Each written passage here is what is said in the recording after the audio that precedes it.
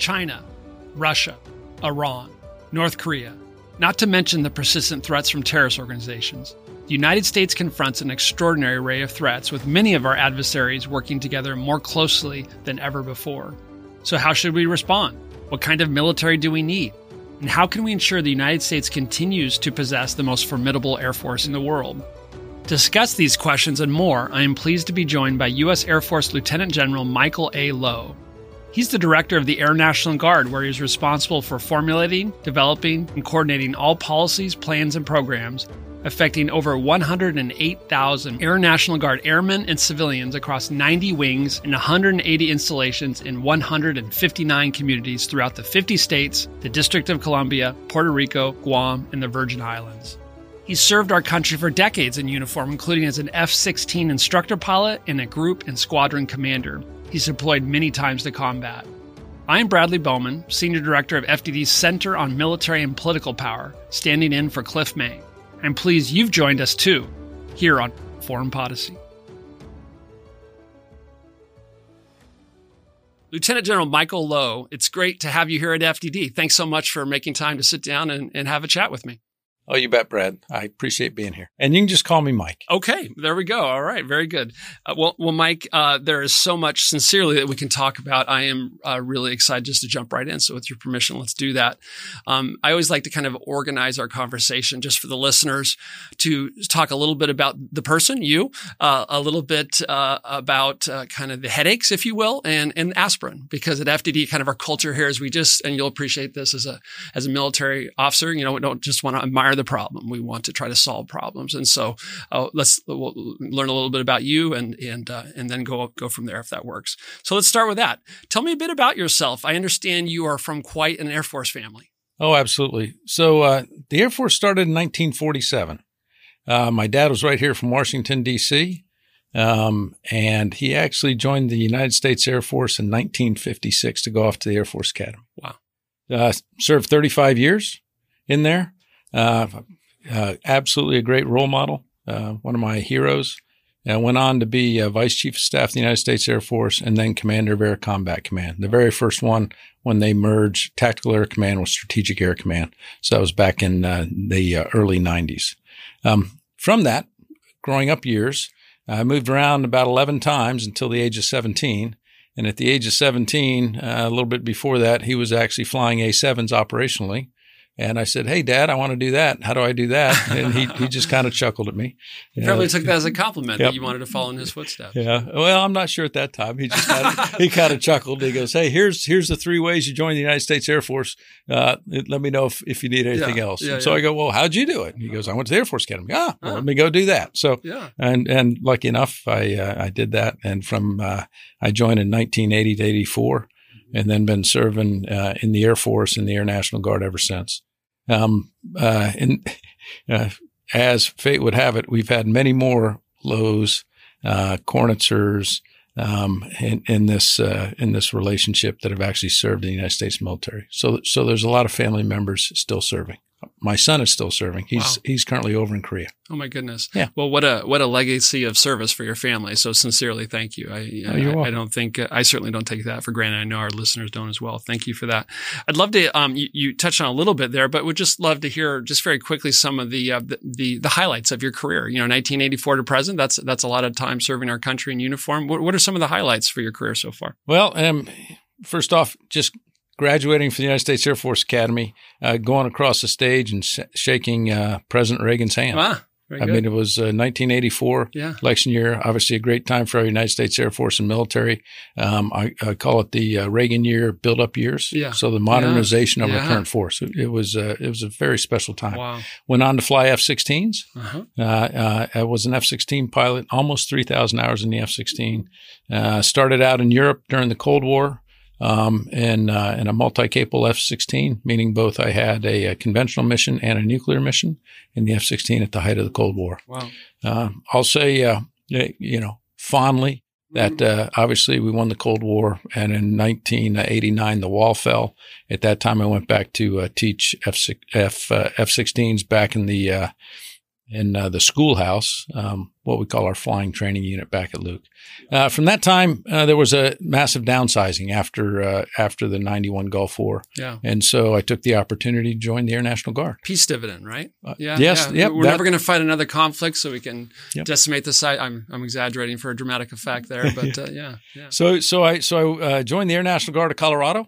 Also went off to get a civilian career going, and that's one of the nice things about about being in the National Guard. You can actually do both. Yeah. And then about 2010, it was time to actually go back into the staff world. So I was a combat F-16 pilot for almost 25 years. Wow. Yeah. Wow. True highlight of the career. Yeah, and you had deployments in both the Pacific and Central Commands. Correct? Oh, absolutely. I mean, at that time, you have to think about it. When and a lot of folks who've grown up in the 20 years of conflicts and wars. I mean, 20 years, right? At that time, it was all about generating readiness and going overseas to demonstrate our full interoperability with our allies and partners that were over there at the time, making sure they understood what the United States could bring, and also trying to educate them on that. So it was a very, very good time. So Australia, Korea multiple times, over to Europe multiple times, and then even the unit has went and covered every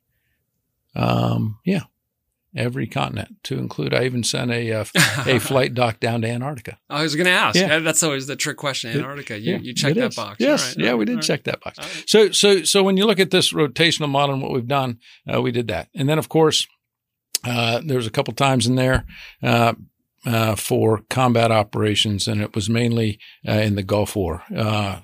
Was on the first what I will call post 91 when we got into the Air Expeditionary Forces. Sorry, I'm trying not to use acronyms. Yeah. I'll carefully correct you on any of those. Thank you. The Air Expeditionary Forces, and how we get the Guard into the normal rotation of global force management. Nice. And so the Northern Watch, the Southern Watch is those types of things that we did after the Gulf War, and how we continue to do that.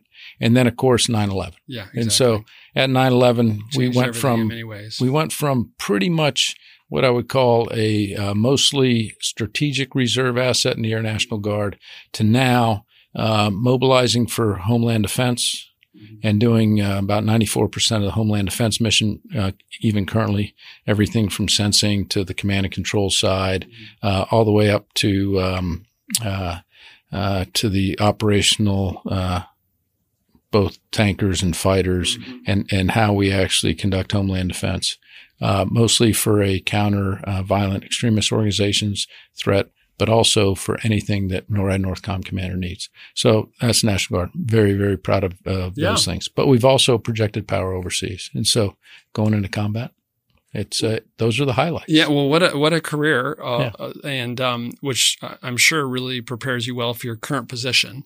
Obviously, you know your position, but some of the listeners may not. So, if you wouldn't mind, just tell us about your current position of director of the Air National Guard. What's your portfolio, and what's your day job? Sure, director of the Air National Guard. It's a unique position in the Pentagon. Because what I commonly refer to is I have really a few bosses here. I actually work for the Chief of National Guard Bureau, and that Chief of National Guard Bureau works for the Secretary of Defense. But I also work in the United States Air Force, the Headquarters Air Force staff for the Chief of Staff of the Air Force, all working through the Secretary of the Air Force. So I'm very clear on that. What I do is I plan, I program, I budget, I take care of the organized training, equipping of 108,000 airmen of the Air National Guard, organized under 90 wings in 50 states, 3 territories, and the District of Columbia. And so those are big things. There's some things that the Pentagon does very well from my times back and forth up in the Pentagon, and that is obviously the planning, program, budgeting, all that stuff, all the policies that relate to Air National Guard, but also relate to the United States Air Force. Yeah. And some even on the Joint Staff level because of the tie into the National Guard Bureau as a member of the Joint Chiefs of Staff. I'd imagine that makes for a pretty robust inbox, given some of the numbers you just cited there. I won't ask you to explore that at the moment, but let's, if I may, based on that wonderful context and getting to know you a little bit there, let's transition, if we can, to the headache section, like I talked about. And I like to start with China myself, because I, for one, happen to agree with the national security strategy and the national defense strategy that China is the leading threat we confront because of its hostile ideology, because of its economy roughly the size of ours, and because they're conducting the most significant military modernization effort in the history of the People's Republic of China. And I'd be interested in kind of hearing your thoughts on China, but also, how we balance the challenges between China and Russia, understanding, as anyone who's spent more than a day looking at strategy, it's about allocation of finite resources and establishing priorities. So how do you see the China and Russia threats, General, Mike, and how do we balance between the two? That is a great question. So again, I'll go back to the national defense strategy, national security strategy, right? 2018, we talked about China. I mean, it came in there. Hey, that is our kind of a wake up call, I'd say, in many ways. 2018. And, started a transition in thinking, I think, for many in DC. It was. Yeah. And then, of course, we doubled down on it with the new national defense strategy, national security strategy. So and then we have a Secretary of the Air Force who is very, very focused. He says, I have 3 priorities: China, China, China. And he is not moving off those priorities, nor should he, because he is worried about, you can go read it in open, and I don't want to have a sole focus on China, but you can go read what they're doing. The modernization of their nuclear forces, the modernization and actually the capacity of their conventional forces. What the Chinese Communist Party and their leaders have said about the international world order and how they want to go remake it in their image. Exactly. So you'll have another podcast on it, I'm sure. Or you maybe already have. We'll invite you back. We have. Trust me. I'll send it to your team. Okay. And so as I look at that and I look at my 108,000 airmen, it's a natural tension between this. How do I operationalize the national defense strategy? Exactly. Right. And the Air National Guard is integral to that national defense strategy. Yep. As you look at that threat of China, it is, and in order to do that, we have to generate air power and do what the Chief of Staff of the Air Force says: air power anytime, anywhere. Okay, that's across the globe. And so this is a very challenging task for all of us in the military, but especially in our United States Air Force. Yeah. Right now, with the global demands, we call it the global force management. Every combatant commander wants a piece of the United States Air Force. Right. Right. I mean, they do. How many fighter squadrons are in CENTCOM? I mean, that traditionally comes up. How many forces are we going to do in AFRICOM? Special ops, conventional, the rest. What's going on in EUCOM right now? We have a current conflict, right? But also the global ones: TRANSCOM, CYBERCOM, SOCOM, some of those global combatant These are all commands. the geographic and functional combatant commands by which DoD organized ourselves. Yes. And a few months back, we had a podcast with General Richardson, the commander of SOUTHCOM, and we talked about her perspective on the China challenge and how she sometimes struggles to get some of the resources that she needs to meet her mission. So. Correct. And then we have Indo-PACOM with China. So all of those require the capacity of the United States Air Force to answer that call. Yeah. And that's where the National Guard comes in. But it also requires the capabilities. And this is where we've been focused a lot on the Secretary of the Air Force's operational imperatives. How do we do some of these things at scale and a time and a place that has a credible deterrent? And a credible deterrent is not only the will to do something, but obviously it's the capability to do something. So it's these modernization efforts. And so when the Secretary talks about, hey, I need the funds in order to get after this, and then I need to take some of those funds these years, early years, and divest some of the legacy aircraft and then modernize to the new aircraft. It's that tension of what are we doing in the rest of the world, and then what are we doing here? So China's the focus, and we need both the capability and capacity to get after China. Now, Russia's not going away, right? It's Putin's war invading Ukraine. February 24th, the anniversary. Yep. If you look at some of the things, I'll tell you one of the unique things about the Air National Guard is the state partnership program. And after Russia took Crimea, okay, Ukraine came to the state of California, and you looked and asked for help, and they said, "Hey, obviously we don't like this, but we need help in developing a more modern military." If you look at the Air National Guard portion in the state of California, but also the Army National Guard portion, In the Army National Guard, they have divisions, brigades, battalions, a very large conventional force. In the Air National Guard, we have mobility operations with C-130s. We have fighter operations with F-15Cs, which also do homeland defense and missile defense, integrated air and missile defense. You have the rescue forces that do the rescue, and then we also have space and cyber wing in there. So the California Guard has a lot of that. So through the state partnership program, and I'm just saying this way because this is how we really partner with our allies. When you look at Ukraine, they knew that this may not be over. Yeah. And they came to California, and we do a lot of active listening. Okay. Yeah. And so we said, okay, what do you need? And we helped them. And state partnership program is military to military, military to civilian, and civilian to civilian. So it is that one that's a whole of government approach. And that whole of government approach right now is allowing what I will call Ukraine or Russia, neither one of them, to have air superiority, even though they have bigger capacity and bigger numbers. Yeah. So how do I then take that now and look at how we're going to get after China and do that? And how do I empower those forces over in the Indo-Pacific and operationalize this NDS? California's just one state. Obviously, the others, the other 53 out there also have state partner programs.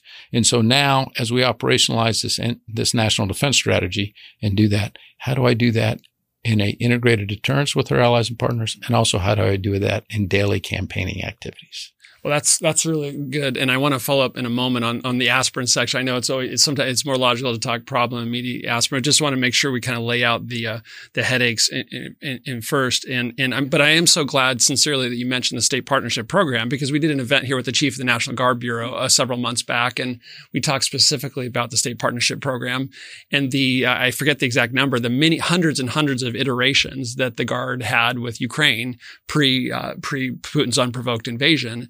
And how that's paid dividends. I mean, obviously, most credit goes to the bravery and agility of Ukrainians, and also to, frankly, in my view, the administration, the weapons we've provided. But I think we have to understand that the training that occurred, those investments the relationships built, the capacity, capability, readiness that was invested explains part of the success we've seen, I would argue, in Ukraine. Would you agree with that? I would totally agree with that. I would also agree that we have one unique capability in the United States that others like to copy, and that's our non-commissioned officer corps. That's right. It's our enlisted corps that are the leaders out there. So that same sort of thing that they look at, that Ukraine looked at California and said, wait a second, this is unique. You're letting an enlisted member do this stuff on the battlefield. We have seen that pay dividends, huge dividends. I know I was former adjutant general in Colorado. Yes. So I had Slovenia and Georgia. Which is the top officer in the Colorado National Guard. It is. Yeah. And so I had two state partners, Slovenia and Jordan. Jordan asked us to do the same thing. We did not write their enlisted book. We over-the-shouldered and said, what do you want to do with your enlisted force? Yeah. Their first comment was, look like yours. I go, okay, no. Don't just translate our book. Write it for you. Smart. And so that connections and those long-term enduring relationships really pay huge dividends. Absolutely. I think I don't know. It seems to me a few people would have predicted that you'd still have a functioning and fairly capable Ukrainian Air Force at this point, 1 year into a large-scale, massive invasion by Russia. So, I mean, I think that tells us something, and there are multiple reasons for that. So just before we pivot off China and Russia, just one question, kind of trying to set up some of the stuff that maybe we'll dig into more deeply in the moment. Obviously, I think if there were a point where China and the United States, God forbid, were to come to blows, it could come in the Taiwan Strait. I'm curious, what would you see the role? What is the primary role of the U.S. Air Force in a Taiwan-related contingency, would you say? I would say that the primary role of the United States Air Force is to command and control the sky. Mm-hmm. I mean, it is air superiority. Now, the entire Department of the Air Force, it's not only the air, but also the space domain. Mm-hmm. So those two domains. And so when you look at any type of conflict, large distances, all that other stuff, it's the ability to not only defend the homeland. Mm-hmm. So when you look at China with everything going on, we have to have the ability to rapidly mobilize our forces, okay? And then we have to be able to put them in a position to do the first thing, which is do not start the war today. I want to deter war, okay? So that's it. If deterrence fails, and that is the key. If deterrence fails, then I am going to need to be able to go over there and project air power, okay, from two, I'll call it two. One is a persistence on the battlefield that allows me, like what is currently occurring in one of the operational imperatives, Air Battle Management System, ABMS, a persistence that says, I am always here, okay? But then which requires a degree of forward posture, correct? It does. Yeah, rather than just basing everything in the United States and trying to flow it in once the shooting starts, which might be a problem with a country like China. Correct. Absolutely. And so the forward posturing far west as I have is Guam. Okay. In the Air National Guard, which is there. And then of course we have forces forward of that in Japan and others. And so, yes, very much so. And so some of that are rotational forces. Some of that is the continuous presence, obviously Korea, Japan, Australia, and all those. And then some of it is also making sure that our allies and partners are with us on this, because we won't do this alone. Okay. So, but it's command and control of the air. So it's that persistence, but then it also is massing force. Okay. And that gets into the other battle management. How do I mass a force together to come at a time and place where I want to deliver air or effects, whatever effects they are, from the air and the space domains? And so getting that integration right. And that's why that is one of those operational imperatives on how we do this, because we are used to overwhelming the enemy in the United States Air Force, winning 100-0. I mean, right? This isn't 51 to 49. I was going to get to this later, but I can't resist now. Yeah. But I can't. My impression when I talk to people who don't do this sort of stuff for a living, who are busy paying the mortgage and raising the kids, is many of them think that we have a military and an Air Force that's from 1991. By that, I mean, and I speak to someone who'd been there, done that, had the t-shirt when you were there, that we can go anywhere we want on the pace we want, take as much time as we want to build a massive main operating base, will not be challenged, will not be targeted, and commence the combat when we choose in the manner we choose, and that we're going to win, and we're going to win unquestionably. I think a lot of Americans think that's the way it still is, and we are not in that situation. I would say. Do you agree or disagree? I totally agree with you that we are not in that same situation. Yeah. You just look at and I'll just call it force structure. An A-10, it's a 40-year-old aircraft. Okay, it was great for what it did in Desert Storm. It was great for what it has done since that in both Iraq and Afghanistan. If you look at, an Su-25 Frogfoot on the battlefield today, which is the Russian variant of an A-10, they're getting shot down. Okay. Interesting. Yep. And so those are the types of hardware that we need to get out of and go into the newer hardware of F-35, F-15EX, NGAD, and those new capabilities. Which gets to next generation air dominance. I got to tell you, you're the best general I've talked to in avoiding acronyms. So extra credit points. Not that you needed them. Very, very good. I want to talk about the D word, divestment here, and we'll do that. Sure. But just rounding out the headache section here. So we've talked about China and Russia, and the term great power competition is used. Some people like that term, some people don't. I think it's good in that it says we are in a competition now, whether we like it or not. The question is how we respond. But I don't like it because competition makes me think of my son's baseball game or basketball game where, you lose and you feel bad for an hour and then you're over it. I mean, this competition, the stakes are not, trash talking points for 24 hours. It relates to our freedom, our security, and prosperity, I would say. Yes. And an international world order. Exactly. Which is a term that's like, well, what does that mean? Well, right. 2 world wars, 50 years, first half of the 20th century. 70 years of relative great power peace, right? That matters, I would say. Okay. So Iran and North Korea. So we spent a lot of time talking about China and Russia. I told you where I stand in terms of China being the number one threat. But I also, I think we need to observe the world as it is, not as we want it to be. And the world that I see, has really troubling threats, continued threats from Iran and North Korea. A few seconds on your perceptions on those two threats, if you wouldn't mind. Yeah. So there's a perception that as we shift to Indo-PACOM, the Indo-Pacific region, that somehow we're not going to be in the Central Command region, which of course is where Iran's located. That is far from the truth, because we still need to be engaged over in CENTCOM.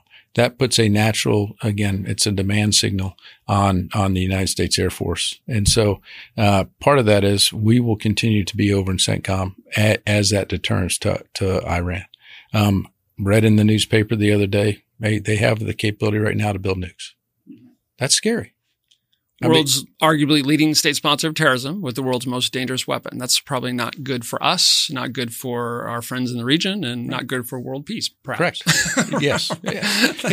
And also, the rocket forces and the strategic forces to deliver them.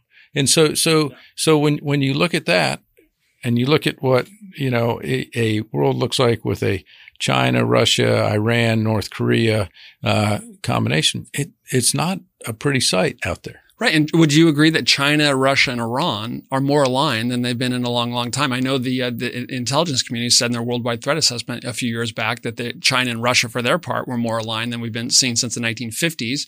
We know that they've been conducting exercises, both air, land, and sea exercises. One of their naval exercises sailed around our treaty ally, Japan. I saw that. And then, of course, we have Iran providing Shahed 136 drones to kill Ukrainian men, women, and children in their homes, right? So we see, in some degree, I would argue, interested on your pushback or feedback, they're not perfectly aligned. There are differences between them. We understand the tensions between them, but a growing kind of consolidation of our adversaries in many ways where they're starting to work together, I would say, in troubling ways. Would you agree with that? Yeah. And so if you look back in history, is this the new Soviet bloc? Right. And I'm just going to use that term, right? Where we have multiple countries aligned against freedom and democracy. Right. And so I would say that there's more potential for that now. Yeah. Yes. Yeah. And that's why when you look at, we call it great power competition or global, it's why our allies and partners are key to this. Exactly. Also. So we need to be integrated together and integrated by design with our allies and partners as we move forward. And it's the whole of government. Last question in kind of this section, if I may. Maybe it's more positive and negative, but, I think, just as someone who worked in the Senate for a long time and had the private meetings with officers and then saw them go testify, right? Just if I'm being honest, sometimes there's a little difference between what was said in the private meetings and that's not all nefarious, right? Because when you're saying things publicly, as we are now, all kinds of people are listening, right? And what you want to say to the American people, what you want to say to Congress, what you want to say to your allies and partners, and what you want to say to your adversaries are not always the same thing. And that's why I would imagine it's hard for someone like you who, when you speak, you have lots of people listening. But my general sense is that our adversaries have a pretty good sense for our strengths and weaknesses, but the American people, they don't always know. And if we don't ensure that the American people understand the truth of where our military needs some help, then we're going to delay the day when our services get what they need to fix the problems. And so, easy for me to say as the punk staffer on the Hill, but let me give you that opportunity. You agreed with my premise earlier that what the Air Force we have today is not the Air Force of 1991 or 1989. My sense is that it's older, smaller, yet busy, and has some real problems. We have brave, skilled, wonderful Americans doing the best they can, but that there are some real problems. Do you see problems? Yes. I also see that in 1991, we were facing a Soviet threat, which was the highest threat of the day that we thought about. And so we took that problem set in really a joint manner and joint fashion. And so that problem set we looked at, we built an Air Force to actually take on that. I mean, and we were going to win that war if indeed it ever occurred. So now we have not done that in decades where we've actually built the capacity and the capability, and it's more the capability side. And capacity is how much, and capability is what you can do. And so now the threat has changed. Okay. And also, if you look at China and what they've done with intellectual property, what they've done with putting money into research and development, how they have taken on their entire whole of government industrial base and everything else, we have a problem. Yeah. So now, as America and as our allies and partners, are we going to build the capability to make sure that this world order stays in or not? And so, my first priority, and just maybe get into the aspirin, is recapitalization. Yeah. Okay. Let's do it. The big R, recapitalization. Right now, I have about 23 units that are in some form, either going through recapitalization, preparing, or actually, in a place where they're sitting on legacy equipment and they need recapitalized. And I'm not just talking recapitalization and equipment. It's easy to go from, an A-10 unit to an F-16, F-35 or that. That would be just equipment recapitalization. The other piece is, what are the new missions? Yes. So recapitalizing the missions and new domains that would actually take this to the next level. And just like we did in 90s. Shouldn't, with deference to you, shouldn't the mission obviously come first, because that's going to determine everything that follows: equipment, people, training, so forth. So now when you look at the Air Force, United States Air Force, how do we deliver that air power anytime, anywhere? How do I do, air superiority anywhere on the globe? How do I deliver rapid global mobility? How do I take care of the command and control structure and the sensing and be able to deliver intelligence, surveillance, and reconnaissance at a time and place and choosing, and get all that information fused? Okay. And so those types of things. And then the other piece, which is probably the greatest importance right now, is how do I make sure that two legs of the nuclear triad are modernized, as well as the command and control infrastructure, to make sure that the president remains in control. I'm so glad you mentioned the triad, the three legs of our nation's nuclear deterrent, that hopefully persuades adversaries that it would not be in their interest to conduct a nuclear attack against us. And the fact that the Air Force is responsible for two of the three legs, right? The bombers and the ICBMs, and much of the command and control as well. So that's such an important point. So I definitely have a headache. So let's go to the aspirin. Okay. I might need more than one here. So for the listeners, the Air Force, as you touched on earlier, is organized by an active component and a reserve component. And that reserve component consists of a guard and reserve, and you lead the guard element, as we said earlier. And you began to touch on this, but I want to just be really clear, just dig a little deeper on it, because I think it'll affect maybe everything that follows. What role do you see specifically for the Air National Guard within the broader Air Force? Is it just more capacity, which we just said is how much, or is it a distinctly complementary different role than the active and reserve? I don't see a distinctively different role. I very, very much complementary. Okay. Chief Staff of the Air Force is in charge of building a Air Force composed of all three components that can bring out the best of all three in order to deliver air power.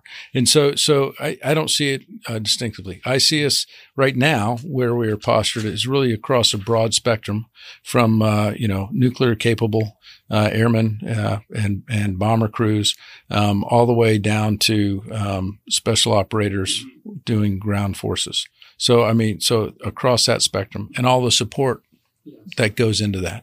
Everything from JAGs and lawyers, services, and build it all up. So the high-end F-22, F-35 missions to the mobility operations across C-17s, KC-46s, KC-135, C-130s. So we're in every mission area. There's very few missionaries. There's a couple of exclusive ones. One is like LC-130s. Those are our polar birds. That's what I call them. But they have skis on them, and they actually expand the maneuver of the tactical mobility community. Right. Plus, also doing the support for the National Science Foundation on a whole government approach. How do we get down to the South Pole? You get down to them on a Schenectady ski. One of the continents you've been to, Antarctica. So right, and so you kind of look at what the Air National Guard does inside the United States Air Force, and it's across all those areas. So I pretty much say it is a very much complementary role. Inside of that, obviously, because we're employed throughout the homeland defense kind of takes on that meaning of when you look at the analysis, hey, the most efficient way to do a homeland defense is actually do that. But that is not the primary mission of that unit. That is one of the missions of that unit. And, I've commanded units that have been actually deployed to CENTCOM conducting combat operations while simultaneously conducting homeland defense operations. Yeah. And so, how am I able to do that in the National Guard? I'm able to do that with a very, very experienced workforce.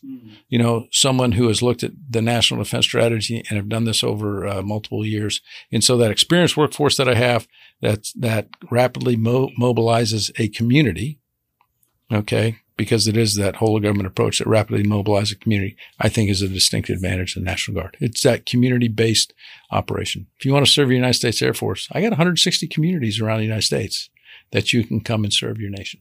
Which my 15 plus years in the Army were all active duty. And I'll confess to you here now that I knew very little about the Guard and Reserve as an active duty Army officer. I just didn't, just in nature of, when I served, where I served and how I served. But I learned a ton when I went to Capitol Hill because I learned a whole heck of a lot about the New Hampshire Air National Guard and awesome. Pease Air National Guard Base. And I learned a whole lot about the Indiana National Guard and the A-10 unit there out at Fort Wayne. And so, and I really came, honestly, I'm not playing to the crowd here, but I really came to admire the men and women who serve in the Guard and for what they do to defend our country. So the more I learn, the more impressed I am about the role of the Guard. I think this might be a little too nuanced, but I don't think so. When you look at the Guard and the Reserve and the Army, often, not always, there are exceptions, but often the idea is that the Guard and Army Guard and Reserve would flow into a conflict months later, right, as a reinforcement. And so that there's all kinds of things that flow from that in terms of readiness levels, responsiveness rates, alert rates, funding, equipment, all that sort of thing. What I think a lot of people don't realize, and I think you just kind of touched on it, but I just want to draw it out even more, is that with the Air Guard, it's not that way always. You guys many Air National Guard are on just as much of alert as anyone on active duty and pulling just as much of the day-to-day mission right now. And it's not some backup force that, that can show up 2 months later and roll into the conflict. You want to correct or add anything I said there? I call us the nation's first responders. Yeah. In the Air National Guard, we are structured differently than the Army National Guard or other reserve components. It is that 24/7, 365 mission right now. And so when I look at those missions that we're performing on behalf of the combatant commands and on behalf of the nation, we are, and I put it on my coin, we are always on mission. Yeah. There's not a date or time that we have not been on mission. And so it is different. Yeah. And that's what is commonly referred to as an operational reserve. Yeah. Okay. We have employee in place missions, whether it be MQ-9 caps over the horizon or obviously Homeland Defense with F-15s and F-16s and F-22s or tankers on alert. So we are that force. So a lot different. Now, with that, though, I also do, because you mentioned it, I do get higher funding and I get higher full-time manning. So that's number one. The second piece is, as you look at the force generation models, and this is, hey, how do I prepare the force to go do this stuff? Right now, the Air Force, and it goes into number two, is I talked about recap a little bit, but I can obviously get on that later. But the next piece is innovation in what we're doing in the United States Air Force, and that is a force generation model where all of our units, combat units, normally squadron levels, are going to be in this force generation model in order to deliver combat air power. That means that it doesn't matter if you're active Guard or reserve. When you're in the ready bin, you have to be ready to answer doc tasking. Okay. One of those acronyms I can't remember. Okay. Anyway. Go do what you're being asked to do in a timely manner. There you go. That's a great one. Thank you, Brad. You're welcome. Lifeline. Yeah. I appreciate that. Call a friend. You got go. So with that, I maintain the same readiness standards, same readiness levels, same inspection standards as the active duty Air Force. So there's no difference in that. So that when a combatant commander gets a Guard fighter squadron, for example, he doesn't matter whether it's a National Guard fighter squadron or an active duty fighter squadron. He's getting a Guard fighter squadron. And a lot of people I didn't mean to interject, but a lot of people who are in a Guard unit, like you, will have many times previously been active duty. And the ability to flow between those components gives options to service members and their families, depending on what's going on in their life at the moment, and allows our country to continue to enjoy the skills that we've invested so much in by keeping them in the force in some way. I would totally agree with you. And I'd also say that just because of the nature of the Air National Guard, and I can go, I can get you the data if you need it, but we're more experienced. I mean, in that experience level, it plays out huge, especially day to day as I'm holding on to these very old aircraft. Yeah. But some of them are being, the KC-135, right? Yeah. I mean, it's older than me. So over 60 years old. And so, we have had families, just like my family served the Air Force, we have had families serve in a guard unit that the grandfather brought the KC-135 into their guard unit, handed it off to the son, okay, who's now handed it off to the grandson. Yeah. Okay. And grandpa's still looking over and making sure that it's being as well maintained as it was back then. Yeah. I mean, the beef, so we just had the big Juniper Oak 23 exercise with Israel, the largest and most significant exercise with Israel in history, and which was run by CENTCOM for the first time. And you mentioned a lot of the aircraft in the Guard. I don't know if the aircraft there, any of them were from the Guard, but we had KC-46s there. We had 130 RCs and all kinds of F-16s, F-15s. Is quite an impressive exercise. We published this week on it. But absolutely. So let me, if I may, let's go to kind of the heart of one of the core issues, that if we're going to have the Air Force we need, God forbid, if China conducts aggression in the Taiwan Strait in 3 to 5 years, or Putin decides that he wants to try something in the Baltics or elsewhere, to ensure that we are going to have the Air Force that we need to make sure that our airmen and our women are successful and have what they need to accomplish their missions, we have to be making some decisions now, as you know far better than me. And budgets are finite, and Congress is saying, yeah, we're going to let you retire this aircraft, fancy word divestment, and we're not going to let you retire some of these. And the reason why the Air Force needs some of those retirements is it frees up money to buy the aircraft that we're going to need for that future conflict. And it takes time, of course, to procure these things. And so that gets down to money and budgets. And so in light of everything we just said about the role of the Guard within the Air Force, is there a tension? What is the tension between divesting aircraft and allocating resource when it comes to modernization? Can you talk a little bit about that? Kind of we talked about the budget pie between China and Russia. We got the federal budget competition, and then of course we have the competition within the Air Force. Can you talk a little bit about that? I'm happy to. And actually, you had a previous podcast with Rick Moore, which probably Lieutenant General Moore, the Air Force A8. Yes. Yep. Yeah, which probably hit on a bunch of this stuff. Yeah. But there is. So in order to get the capabilities we need, we need to budget, and we have, quite frankly, in this time, more research and development dollars, right? Research, development, testing, evaluation. We have to get these new capabilities in the 7 operational imperatives into the hands of the warfighter over the long term. That means I have to actually develop those new capabilities. So that is the process that's going on. In order to do that, I have to, and this is what's going on, is I have to actually stop doing some things today in order to get to that new capability in the future. That's the tension between the global force management side of the combatant commands, okay, inside our building, and what we need for operations and maintenance today, and what we're going to take in the future. So those are the things that are being, you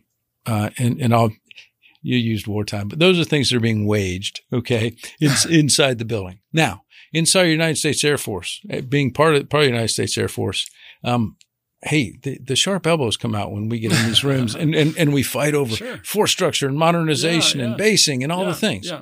So my thing always is this, is I just need a stronger Air Force, which includes a stronger Air National Guard, and I'll call the Air National Guard a foundation for our national defense. National Guard being that part, both the Air and the Army Guard, but also in foundation for our national defense inside of this. So as a priorities, hey, I'm never going to give up Homeland Defense, right? I mean, the Secretary's priority, defend the United States, right? So if you look at the Secretary of Defense, if you look at the President, we know that is inherent in this. So we have to take care of America and the American people. I mean, so that doesn't stop. And then after we have to find the right resources, take care of that. Then after that, we have to make sure that we, deter that aggression and deter any sort of strategic attack on us. So that takes resources too. And then we come down to the finite thing. Inside of this, very tactical, when we get out of a mission like A-10s, okay, if I'm sitting on a lot of legacy platforms, there's that natural tension where I'm trying to fight for dollars and recapitalization equipment to do this, and I'm coming in there saying, hey, I need this, at the same time that the active component and the Air Force Reserves are doing the same thing, right? With a smaller available budget to do that. And so there's going to be that natural tension. I'll say it this way. I think we bring a great value for America. I think also you can lower your overall cost by recapitalizing the National Guard and Reserve. And it's because of my, over 2/3 part-time force. It's my ability to rapidly mobilize and do that stuff on the same standards to do that stuff. And so now what I have to do is convince the Air Force that and it's not just the Air Force. Once it leaves the Air Force, it goes down to the Office of Secretary of Defense, and everybody else. So and then the White House, and then the White House, and around we go. And then over to Congress. Yeah. So, and as you know, Congress is very concerned about our national defense. Of course. And so, I've met with many senators and representatives who go, okay, how can I help you? What can I do? Yeah. And I take it as this. This is what our Air Force needs. I mean, we've said it, minimum 72 fighters a year. I mean, I 72 need what? Fighters a year. Right now, the two in production are F-35 and produce 72 fighters. For this recapitalization. Yeah. So F-15EX and F-35. Which I think relates directly to the point you make, and listeners will know I repeat this from time to time. I just think it's so important that, the department in its budget proposal, trumpeted the fact that, they were requesting unprecedented amounts of research and development. I think that's wonderful, right? That's the seed money for future capability, obviously. But, R&D programs don't deter and defeat adversaries, right? Field and combat capability does. And that goes to what you just said is, we can't keep shrinking, having an exquisite Air Force that's really awesome, but is tiny and not sufficient without sufficient capacity. So when you're divesting aircraft and you're buying new ones, things are not going to stay the same. They're going to change. Are we going to have a smaller Air National Guard in the future? Do you think? Is the size going to go up, down, sideways? What do you see in terms of capacity for the Air National Guard? Right now, I don't see that happening. Okay. Because again, when you talk about the capacity necessary for the United States Air Force, we are capacity limited. So I just need the airmen in the right mission. I need to give them the right tools and then have them organized, train, and equip in order to conduct the missions of the United States Air Force. So I don't see it. Okay. And we're not talking about losing airmen, but I am seeing what does that mean as far as that? When you look at the new capabilities like collaborative combat aircraft, CCAs, right? And what those do. When you look at the B-21, which is the new strategic bomber that they rolled out, which is a very, very cool video. If you haven't seen it, it looks very sci-fi, a little bit like the B-2 looking, but much better capability, I understand. And if you ever go out to Whiteman Air Force Base, you'll see the B-2. What you'll see there is active duty and guard working hand in hand to do that. I have 27 pilots in the B-2 Enterprise right now. 25 of them are instructor pilots. Wow. A lot of them are weapons school instructors also. So that partnership with the Air Force, I don't think is going to stay. So you need a strong and I'll say large amount of Air National Guard airmen to actually do our nation's work.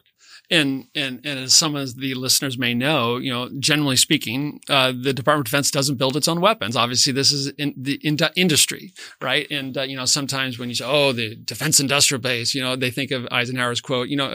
My attitude on that is that, the reason why there are 2 or 3 reasons why the American military is so good. It's the quality of our people and their training and the quality of their weapons. And so I'm all for a very robust defense industrial base that makes sure that we never face a fair fight and have the best weapons. So, maybe that's a little simplistic, but that's kind of where I come down. So speaking of that, how would you assess the health as we go through this massive modernization? How would you assess the health of the Air Force's defense industrial and innovation base? Much better question for the Air Force Materiel Commander. But you're the customer. You're the customer. You're getting what you need. Yeah. Right. And so part of being the customer on this stuff, and I work a lot with the depots and also the defense industrial base because we buy a lot of money through the National Guard Reserve equipment account. Or buy a lot of equipment through there, modernization equipment, doing that stuff. So here's what I'm going to say has been played out, and I'll use Ukraine as an example, right? We have rapidly sourced equipment for Ukraine, and at the same time, they're still running out of certain things, and now the production folks are going, hey, what is it that is going to be able to produce?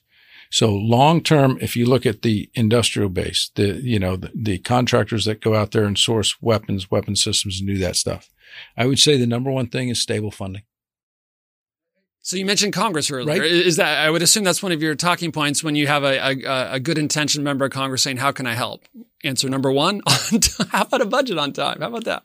Not just the budget, but the appropriation that goes with it. You understand being from Congress. I need both. I need an authorization, and then I need that appropriation. Right now, it all got done right before Christmas, and by the time the money flows, which is 3 months late because the fiscal year starts on October 1st. October 1st. But by the time the actual money flows and gets into the checkbook of the United States Air Force, which is then in the checkbook of the Air National Guard, it takes a couple months.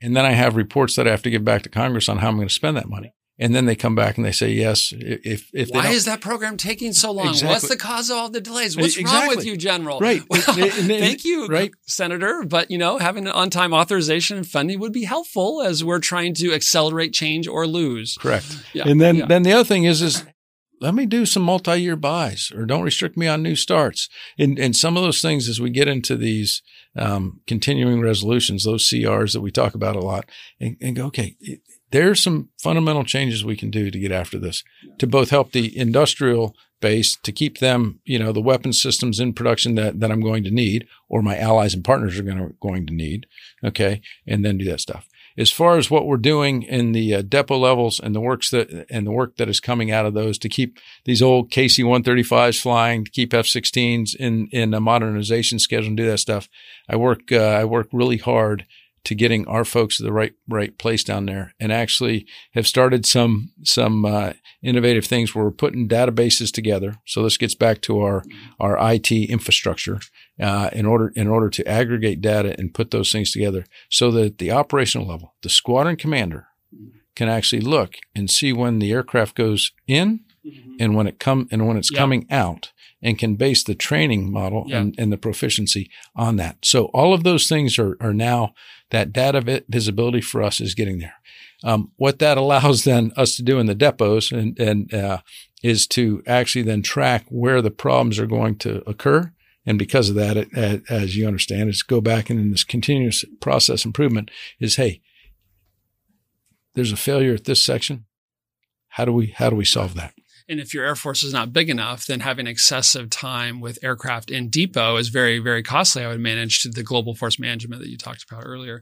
It's also funding some of those foundational accounts like weapon system sustainment accounts. Yes. Which don't always get all the attention. They're not maybe as sexy, but fundamental, right? Fundamental to readiness. Yep. Yeah. And we have some innovation cells going on, printing 3D parts, doing that stuff. Very, very key to this. Some even at the local level.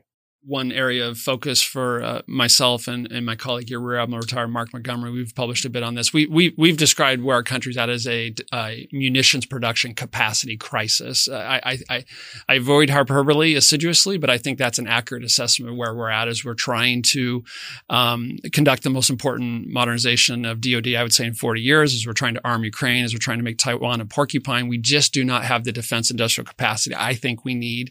And when you look at that's a general comment, a specific comment. I asked you about the role of the Air Force in a Taiwan contingency. You mentioned air superiority. Who am I to agree or disagree? That makes total sense.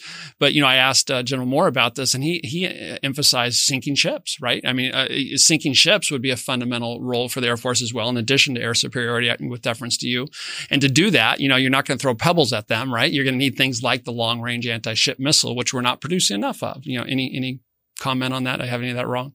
No, you actually have it right. I mean, sinking ships is inherent in actually developing air superiority, especially sinking ships that can shoot you down. There you go. They're equivalent of the Aegis cruiser. A broader definition of air superiority. Okay, got it. Okay.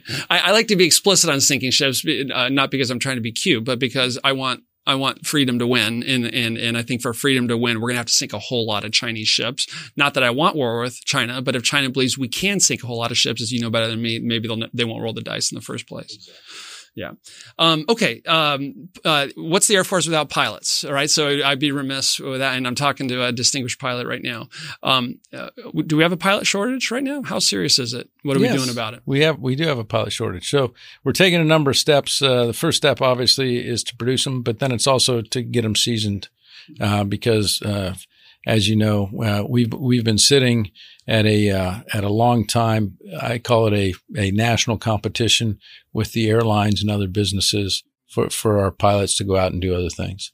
And so what we really need to do is, just like the reason I'm still in uniform and a bunch of my colleagues is, hey, we have to make sure that the Air Force, okay, and this national defense strategy, that we're able to, and I'm going to call it, maintain that resource that we spend a lot of money training. Okay. Part of that obviously is through the Guard and Reserve, because if I have that capability that I do now with the, we call it 25 fighter squadrons in the National Guard. If I have those 25 fighter squadrons, I can take any of those people that are trained and want to leave active duty. I can actually give them a spot in the National Guard. So having a strong National Guard, having a strong reserve component to actually grab that talent and make sure that we, and I'll call it, utilize it over the entire life cycle, right, that they want to help out and they want to make national defense. So that's the first thing. On the production side, we are revamping pilot training. We're bringing on new aircraft and T-7s and doing that stuff. And so as we do that, we'll be able to produce enough pilots for the United States Air Force. And that's across all three components. So that's the initial goal. The next thing is making sure that they're seasoned. Right now, I bring in about 3 fighter squadrons, 3.5 fighter squadrons worth of active duty Air Force pilots that I season in the Air National Guard. Okay. That's across that 25 fighter squadron enterprise I talk about. But they're there because I have the experience. You know, when you're going to go out and fly in a National Guard 4-ship, you're going to go out and fly and probably have 2, even 3 IPs in that 4-ship. And one of them probably went to weapons school and is a patch wearer. And weapons school is no offense intended, the Air Force equivalent of Top Gun school. It is. Yes. Yeah. I'm telling you, I won't compare the two. Someday someone will say, "Oh, that's the Navy equivalent of fighter school." You got to work more closely with Hollywood. Work closely with Hollywood, then we'll flip that script. Yeah, there you go. Yeah. But yeah, anyway. So yes, the Air Force's Top Gun school. Yeah. Anyway, so as that, I mean, they're getting high quality sorties with high quality structures. Right now in the active component, we're And the active component has really got a experience level problem. They are losing pilots faster than they can replace them right now. So we're trying the best we can to work together. And this is active Guard and Reserve in order to bring up a pilot population to do that. So that's the first thing. So yes, I do believe that we have a what I would commonly refer to. I'm not going to say it's a crisis, but challenge. Okay. The play word. The play word. That gets into into how we talk differently inside, maybe inside the building and outside the building, right? Uh-huh. So it's a challenge. With that, the folks that are in the Air National Guard, because I've gone and I've done this, we actually take people and send them off to pilot training, serve their commitment in the National Guard, and then continue to serve. Right now, my retention rate is high. I got 85%. If I'm doing that, 85% it's 85% retention within the Air National Guard. Absolutely. Wow. Okay. And what's your goal? What's obviously 100%, but the goal, if you look at an Air Force overall goal, it's about 65%. The active duty is below that goal currently, but right now mine is 85%. So they like what we have to offer. The other thing is, I said, okay, how many people are at retirement eligible?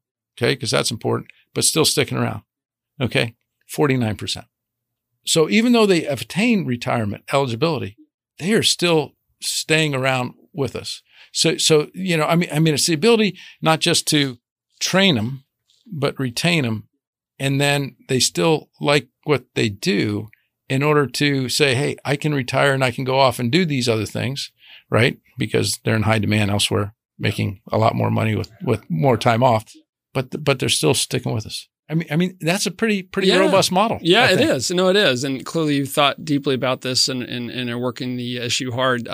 Here at FDD's Center on Military and Political Power, we have a military fellows program. And one of those fellows has been Lieutenant Colonel Brian Budleitsky, Air Force pilot, who's a friend and someone who served our country also with distinction. I published an op-ed a few months back on the pilot shortage and trying to put forward some constructive ideas on it.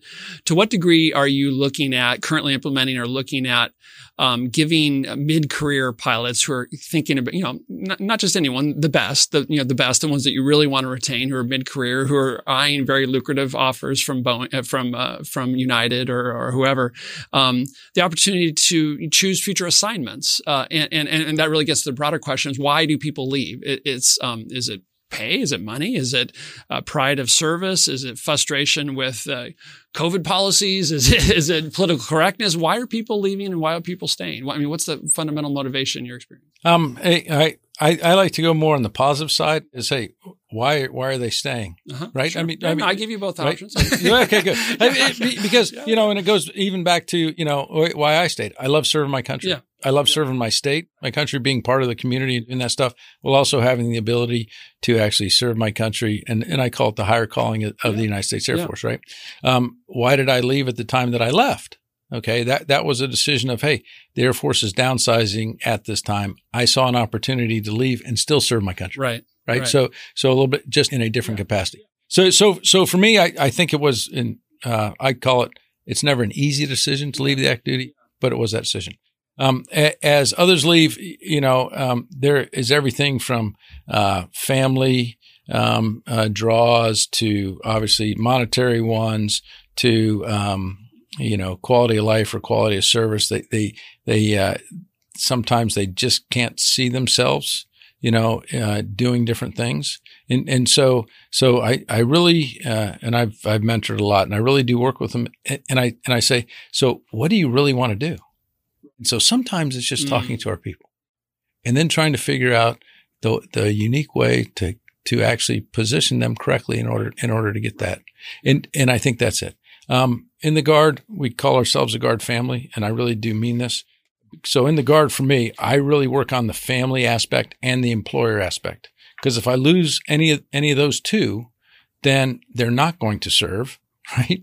Especially the family. If I make it too difficult, they're not going to serve. And then the other piece is because, I have a much larger part-time force, is I need to make sure that they have good jobs in the communities where they're living. And those jobs understand that connection with the National Guard and military. So when I say it, I said, hey, I have a service member who I'm doing everything I can for. Take care of the people side of this. They'll take care of the mission side of it. And then what I do have is I have a family. So remember, we're a Guard family. Open up the Guard bases. I have taken, and I'll say it this way, and I feel pretty proud. My spouse and I really work together on this stuff. Both in the state and the local level, I'd bring family members in, and some of the family members had never heard what their Guard members were doing.